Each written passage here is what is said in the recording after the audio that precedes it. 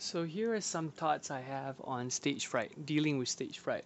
A lot of times people get stage fright, um, internal and external reasons. If you really think about it, internal reasons maybe nervousness, or you're not prepared, or the music's too difficult, or you're worried about what people will think about you, or what people think about the music.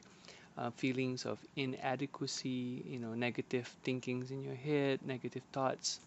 External would be um, maybe you're not comfortable in the room, maybe the guitar is not nice, maybe you haven't prepared your instruments properly, maybe you're afraid you're not going to arrive on time, maybe you're afraid of um, anything external. I find that a lot of times stage fright is a really an internal thing, and it comes from not being prepared, um, physically, um, performance wise, or emotionally.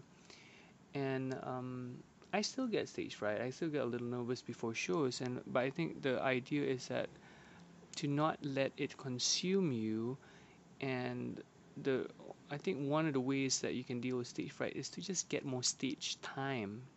So, if you keep performing, for example, this is extreme, but if you perform one show every single day for 1 year, you're going to get more experience on stage.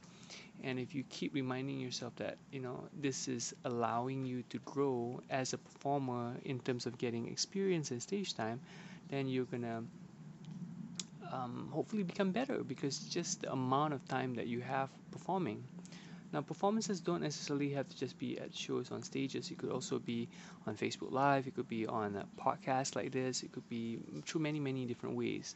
And I think just getting used to performing as an act, as a daily thing, will allow you to develop more confidence. With confidence, then you get more clarity and more stronger delivery, and hopefully that will help you get over stage fright.